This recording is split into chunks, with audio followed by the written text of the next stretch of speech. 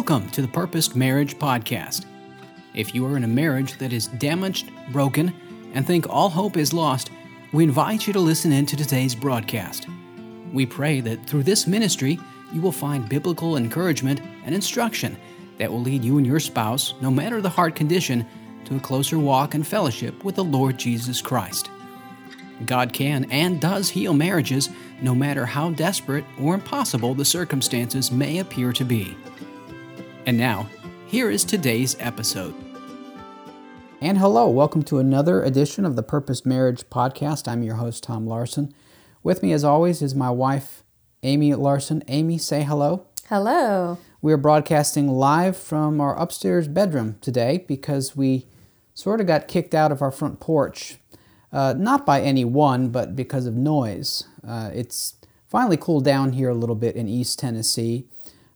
It had been, in the 90s for, it seemed like months. Yeah, it was in the 90s up until last week. Right, and so a lot of the leaves have fallen. They've changed color and they've dropped from the trees. And it's actually really nice today, upper 60s, low 70s. And we got the idea to have the podcast on the porch, but I think a lot of other people had the idea to do yard work today. And so there was a lot of leaf blowers that could be heard. And so we retreated up here so that we wouldn't put you through that added noise Yes. today. Yeah. Well, before we begin the episode for today, we want to talk about something that our ministry has experienced here within the past few weeks. And that was that we were privileged to be able to share with Charlene Steinkamp of Rejoice Marriage Ministries. We had an interview with Charlene and her daughter Lori a few weeks ago, and they put it on the podcast that they put out there, and it has been very well received, our testimony and our story of restoration. And we sort of want to give a shout out to that team just for taking the time to interview us. I know it's generated a lot of traffic to our site, and it was just a wonderful experience. Both Charlene and Lori are certainly wonderful people. They have a wonderful ministry. They have a real heart for people in struggling marriages, and I was tickled to be able to talk with them, having been in a position years ago where I was actually listening to their broadcasts just for encouragement as I was experiencing my time in the valley. Amy, how do you rate your experience with dealing with them? Oh, I thought it was wonderful. They're both lovely ladies, and they just have such a passion for ministry and a true heart for those in broken marriages. And they love people genuinely. They pray for them. And it was just really encouraging to speak with them and to thank them. Even though we weren't live, we saw them, so we could thank them in person for their ministry and how it ministered to Tommy during his stand. And I'm just so thankful that God has brought it full circle for us. Yes, indeed He has. And one of the things I really appreciated about Rejoice Marriage Ministries was the content that they put out on a regular basis. I knew that, say, on Saturdays, I could expect a newsletter or an email, or I think once a month they were doing Rejoice Pompano meetings. And those were things that I could actually look forward to. So if I was getting a little bit down, I knew that, there's some good content coming that's going to help lift me up. And so that's sort of inspired us a little bit here, and that is to really be renewed in our focus of being intentional and deliberate about getting content out there from our ministry. We've decided that we're going to try to, starting out, do a podcast every 2 weeks. On Saturdays, we'll be releasing those. We'll have a blog entry that will be released on Tuesdays of every week. And then in addition to that, Amy will be doing inspirational graphics that will be released, I think, only on Instagram. Instagram and Facebook. And Facebook, yeah, Bookface on Thursdays. Right, so for those of you who are listening, who are following us, you can mark it down. We're going to do our best to push out that content on a regular basis. And if you know of anyone who is struggling in their marriage, who could use some help along the way, hopefully that's what we're providing here, biblical help and support. Share our website with them. We do this not so that we can hear ourselves, but so that it'll be a benefit to people who need the encouragement. All right, so we want to encourage you all to do that. Well, that leads us to today's podcast episode, which is Turning the Other Cheek. Our verse that we're basing this on is Matthew 5:38 through 40. I'll go ahead and read it. It's from the English Standard Version. You have heard it was said, an eye for an eye and a tooth for a tooth. But I say to you, do not resist the one who is evil. But if anyone slaps you on the right cheek, turn to him the other also. And if anyone would sue you and take your tunic, let him have your cloak as well. Amy, my question to you, how does Matthew 5, what we just read, Matthew 5:38 through 40, contrast with the way most respond to others who have wronged them? Oh, it's completely different from how most respond. Most respond in anger. I know oftentimes I responded in anger. And, I think the fleshly side of us, we just lash out and we want to be louder and we want to be heard and we want to get the last word. And that is complete opposite of what the Bible has to say. Do you sort of feel like it's a defense mechanism that automatically kicks in whenever someone does something to hurt us? That we need to instantly retaliate? Absolutely, yeah. I think that we try to, even though God tells us that vengeance is mine, saith the Lord, I think that we, often take that into our own hands and we want to seek vengeance on the person, make them pay for how they've treated us. We want them to feel the same way that we've felt when we've been wronged and we've been hurt. And so I think, automatically we act out that way. And really what we want to do is to abide by Proverbs 15:1, which says, a soft answer turns away wrath, but a harsh word stirs up anger.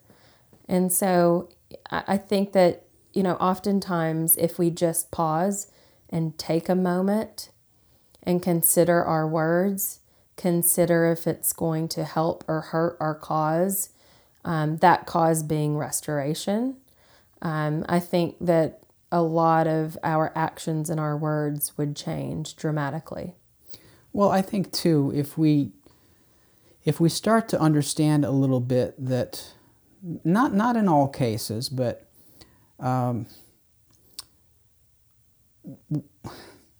what comes out of the mouths of our husbands or our wives in a heated exchange might be stemming from some real hurt that has taken place in their own heart and in their own life. It was when I was starting to see a lot of the anger coming from Amy when we were headed towards divorce, separation, and then divorce. I was feeling that, the Lord was sort of speaking to my heart that, this anger is coming from a place, and it's coming from a deep hurt that is a woundedness, that was inside of you. And it really caused me to, the Lord really showed a lot and extended a lot of grace towards me, because He helped me during that time understand and to look at you more with compassion. And that made it easier, not, at least for me at the time, not to respond the more I matured in my walk and relationship with the Lord, not to respond in anger to some of the things that you were doing. Mm-hmm. Right. But rather with love and understanding, because I knew and I acknowledged that there was underneath all of that, what I was seeing, there was somebody who was deeply hurting. Yeah, and I think that's often the case. Those that hurt others are often those that are hurting the most. And, 9 times out of 10, it's because they haven't taken that hurt to the Lord and they haven't placed that hurt in the right they haven't directed it in the right place. And so instead of taking it to the Lord, and instead of seeking out biblical answers and strategies that are laid out in Scripture, we instead use our words to lash out. We don't at know. others. We don't know how to handle those emotions, Right. and what to do with them. Yeah. If we're not grounded in the Word, Exactly. right? Taking every thought captive. That Right. includes the thoughts that would tend to put us in a situation where we wallowed in misery or sadness. Right. Right? And if we dwell on those thoughts, those can take us to a place of anger and rage and Bitterness. vengeance and bitterness. That's right. Well, in the context of standing for one's marriage, how important do you see the role of turning the other cheek as it relates to the process of reconciliation? Because this whole idea of turning the other cheek, even amongst some Christians, That's not popular. It's not popular, and I've known some Christians who don't like warming up to that idea. Right. Well, I mean, I think you have to be intentional about seeking out how to be kind. You have to be intentional about turning the other cheek and seeing what exactly does that mean. And I think, like I said before, a lot of that is taking a moment, not responding just immediately, taking a moment, saying a prayer to yourself, seeing things from their point of view, and maybe thinking of a way that you can respond that is very loving and that isn't hurtful, because it's really hard to respond to someone when you're angry. If the person you're angry at and you're lashing out at, if they respond in kindness and they respond soft-spoken and they are not following your lead and becoming angry and becoming louder, and they're just, a little more quiet and a lot more loving, I really think that makes a huge difference. You're absolutely right about that. One of the verses that comes to mind regarding what you just said is Romans 12:20. To the contrary, if your enemy is hungry, feed him. If he is thirsty, give him something to drink. For by so doing, you will heap burning coals on his head. Now, I didn't have the best understanding of that verse for the longest time. I read in a commentary recently. I'll just go ahead and read that to you and to our listeners. The whole idea of burning coals heaped on a man's head. And you may already know this. According to the commentary, burning coals heaped on a man's head would be expressive of intense agony. I mean, that's certainly true. If you had coals on your head, it would be very painful. Right. So the apostle says that the effect of doing good to an enemy would be to produce pain. But the pain will result from shame, remorse of conscience, a conviction of the evil of his conduct, and an apprehension of divine displeasure that may lead to repentance. Right. So basically, it's a mechanism, if used properly, that might lead to conviction and remorse. Right. And more than anything, if, for most of our listeners, they are seeking out restoration in their marriages. And so a lot of times it's so important to keep in mind that if you truly are seeking restoration, how you respond to someone can make all the difference in the world. And you want the person that you love to return to your marriage, to return to God. And in doing so, what? No, I'm agreeing. I'm as you're talking. Sorry, I was like... No, that's okay. I was shaking my head here, and she was thinking I was disagreeing with her.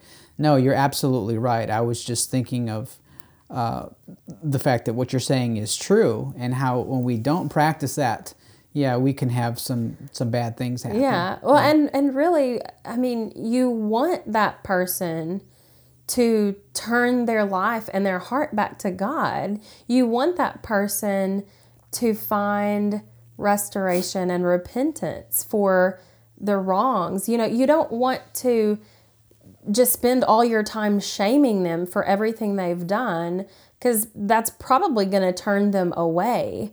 But if you return anger, their anger, and you return it in kindness and in love, it's very hard to stay angry with someone if they're turning away wrath with a soft word. Yeah. The further into our separation and eventual divorce, I became better at practicing what you just mentioned there, because the Holy Spirit and the Lord was empowering me to do so. Early on, it wasn't like that as much. I was responding with anger of my own, and unfortunately, that was one of the things that sort of fed into Amy's perception at the time. It justified her actions. Yes. Because here I was opposing the marriage and what she was doing, and a lot of the things that were coming towards me. And when I would get angry, that only validated the idea that she had of me, and that was an out-of-control, angry person who could never change. And I knew the Lord was already working in my heart, but what I was expressing at the time wasn't anything that could be described as having grace. Right.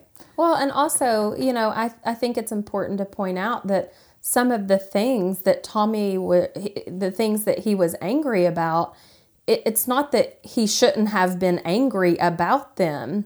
The way he expressed that anger. Yeah, there were legitimate reasons behind that, but it's how I was expressing that anger. Right. Right. And I remember one example. Right, in particular. and that's what we're going to talk about here.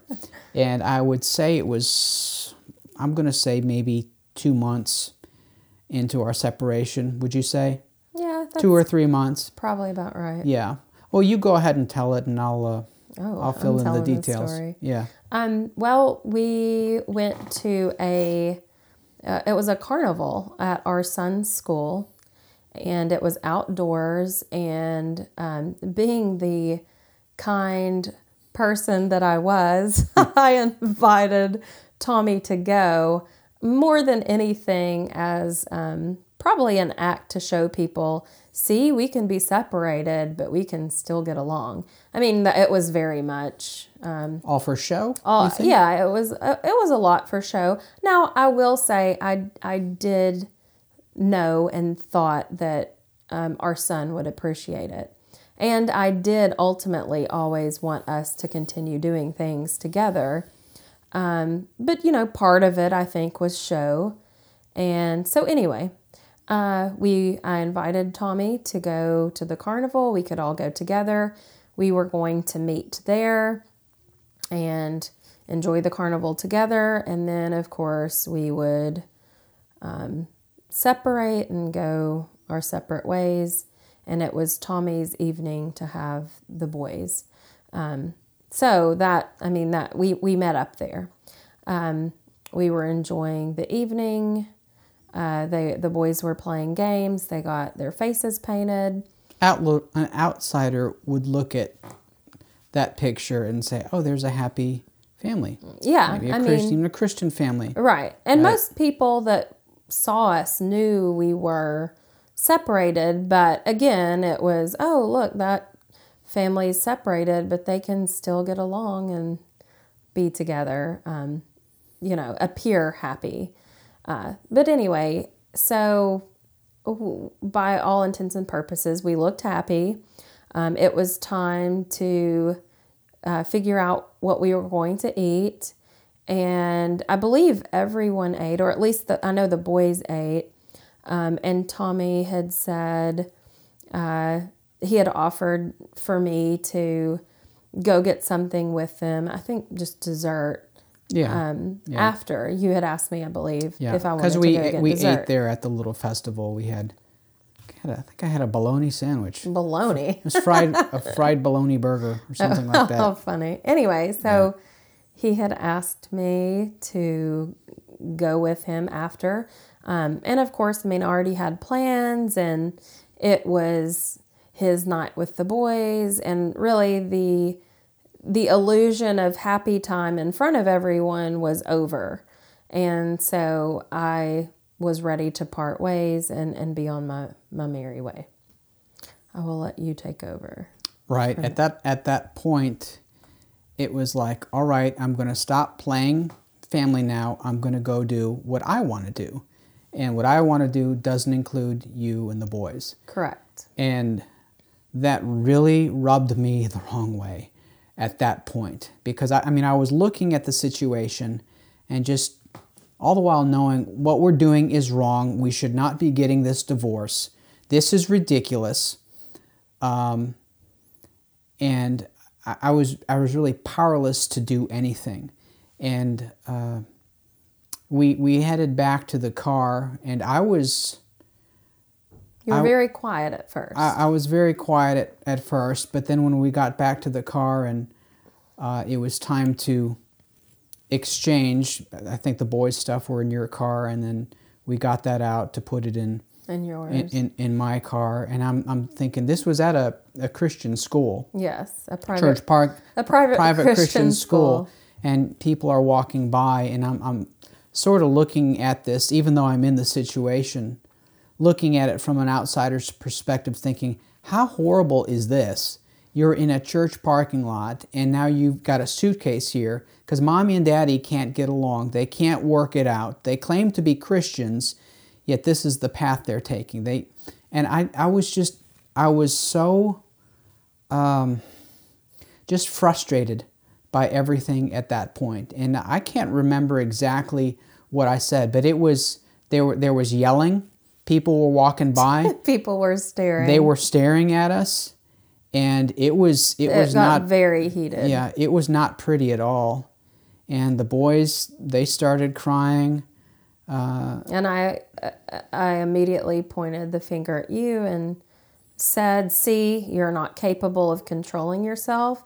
You're as angry as you've always been. So everything that you've ever said about how you're changing and how you've become this man of God, that you're so adamant about how he's changed your life and you are different," all of that immediately went out the window. Right. And I felt like I had completely blown it. In fact, I messaged my pastor that evening when I got back home and essentially said that I blew it.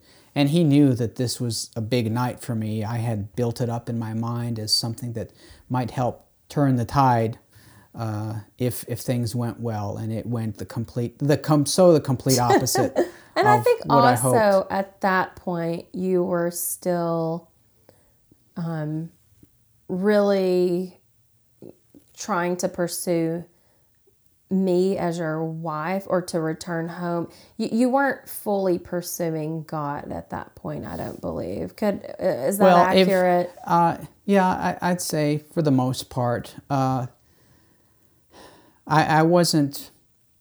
hadn't matured nearly enough at that point with my walk with the Lord so that I'd be able to turn the other cheek, to be able to look at that situation I was in and be soft-spoken, understand, all right, the Lord is working.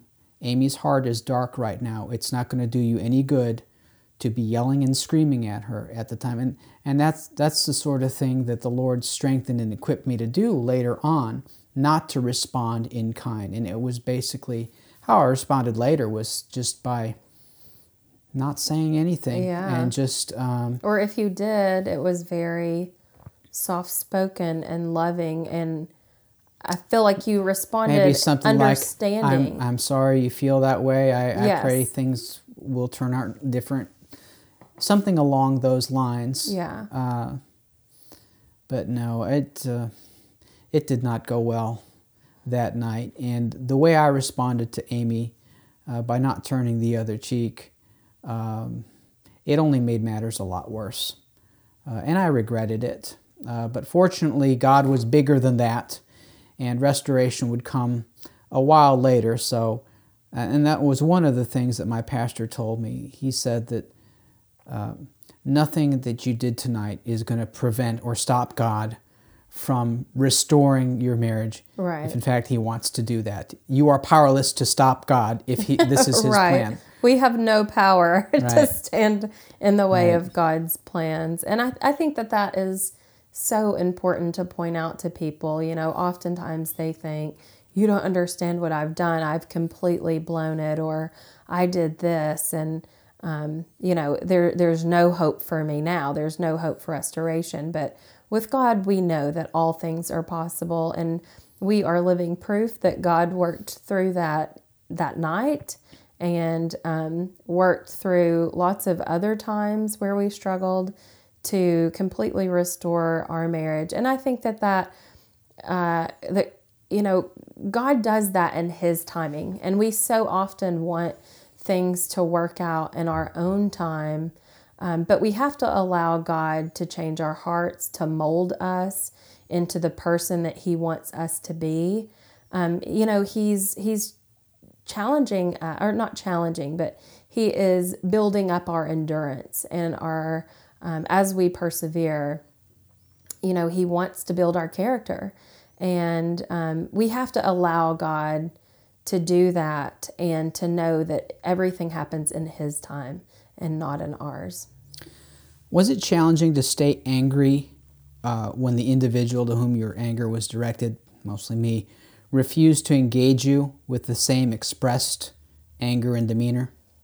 In other words, if you're angry and you're expressing that anger at someone and it's like you're ready for a fight, you're wanting to fight, and they're not engaging you, how does that affect you? Yeah, I mean, it helps tone things down. You can't stay angry at someone if they're not coming back at you.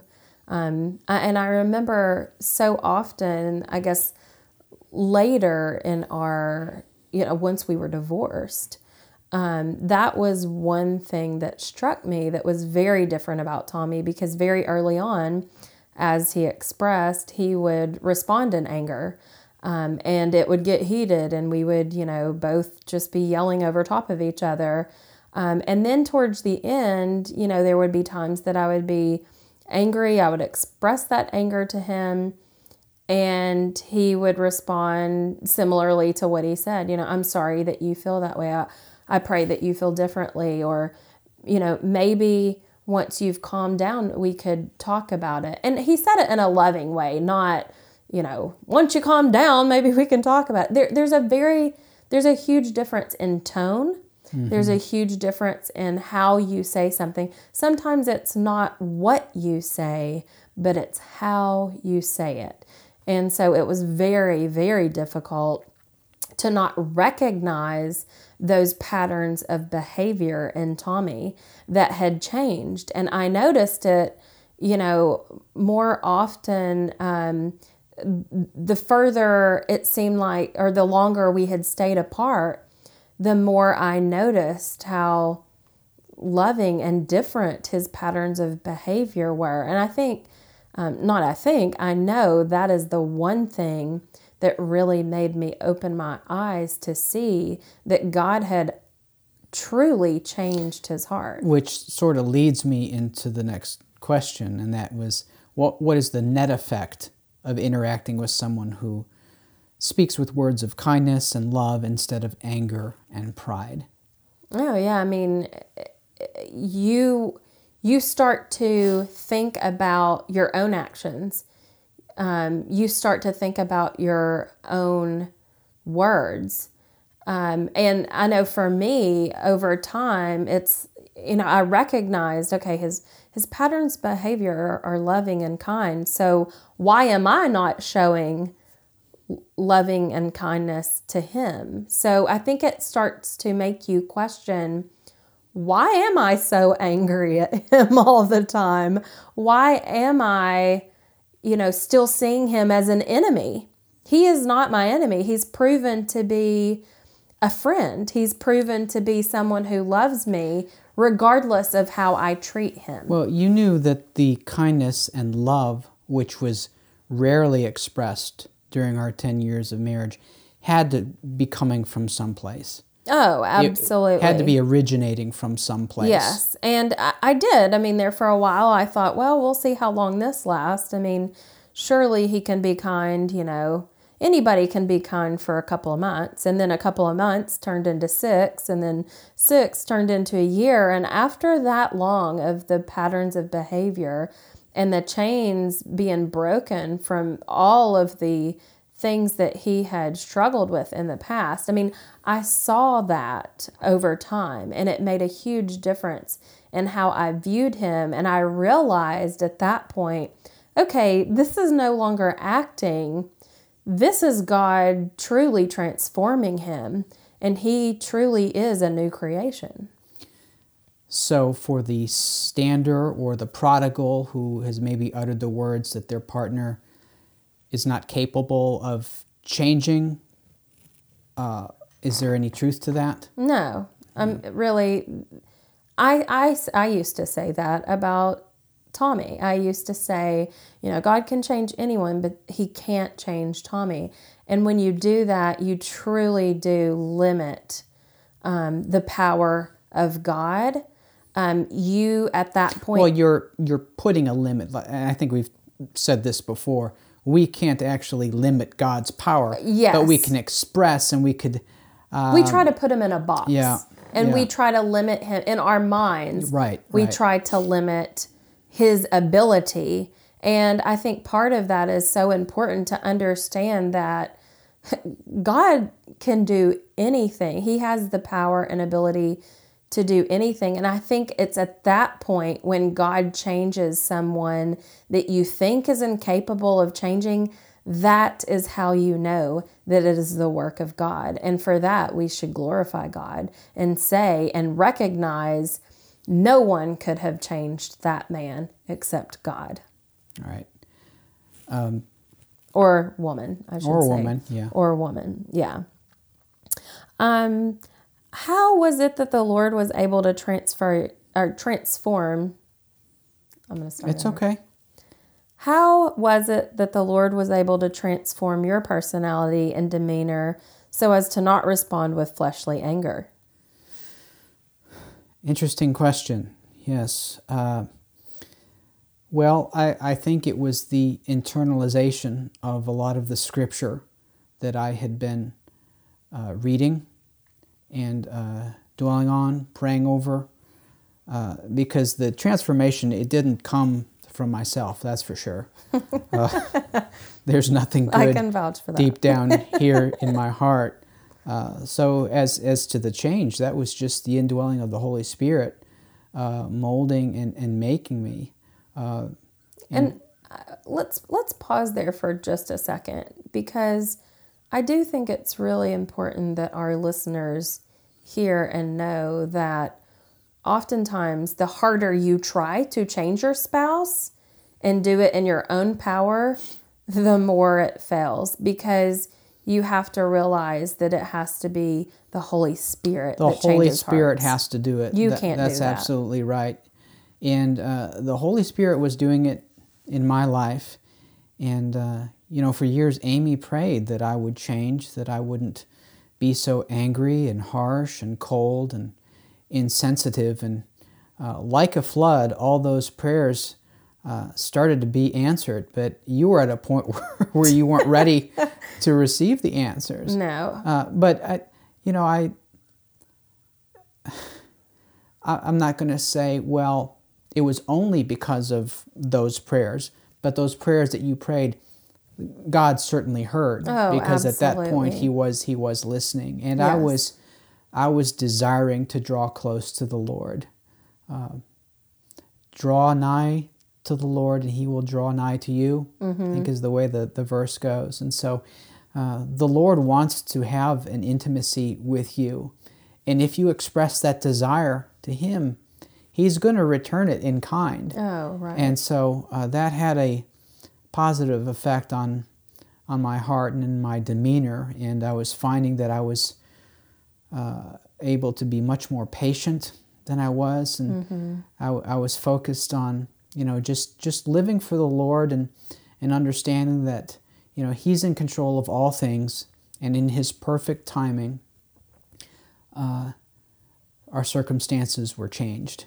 And once I stopped insisting that things had to be on my terms, when I wanted them, how I wanted them, and just submitted to the Lord and understood that He's in control. And my job right now is to just be patient, serve Him, and serve Amy while I wait. I think that made things a whole lot easier.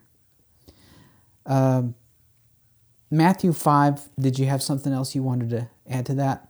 Well, I do.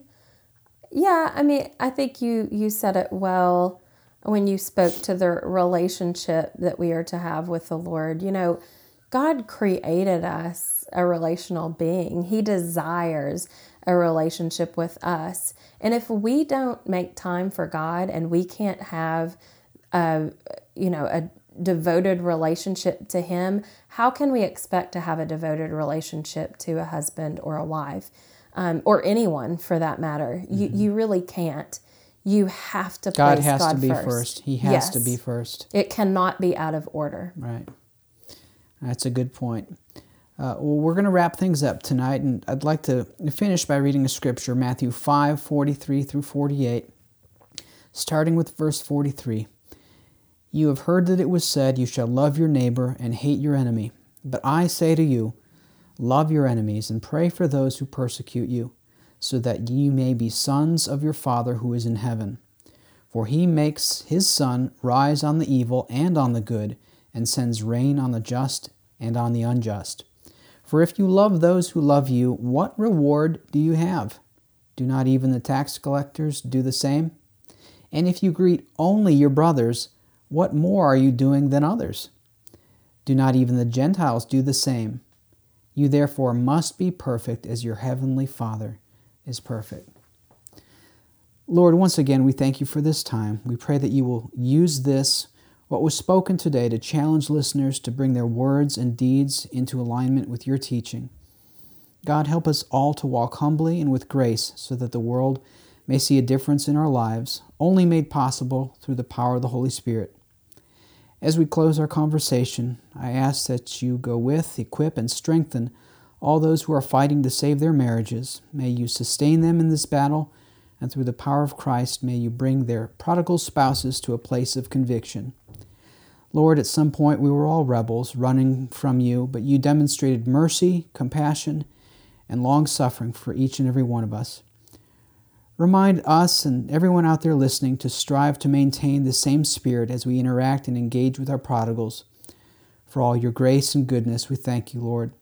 Help us now to go out and live for you. In all our ways, may we acknowledge you. It's in Christ's name we pray. Amen. Amen. Thank you for tuning in to this episode of the Purposed Marriage Podcast. We hope and pray it strengthens and further equips you to remain committed to your marriage, no matter the condition or circumstances. For more information and links to resources from our ministry, be sure to follow us on social media and through our official blog at purposedmarriage.org. If you have questions about standing for your marriage and desire to learn more about how to live biblically during times of trial and heartache, please reach out to us via email. Our address is purposedmarriage@gmail.com. Until our next broadcast, may God continue to strengthen and encourage as you pursue a Christ-honoring and purposed marriage.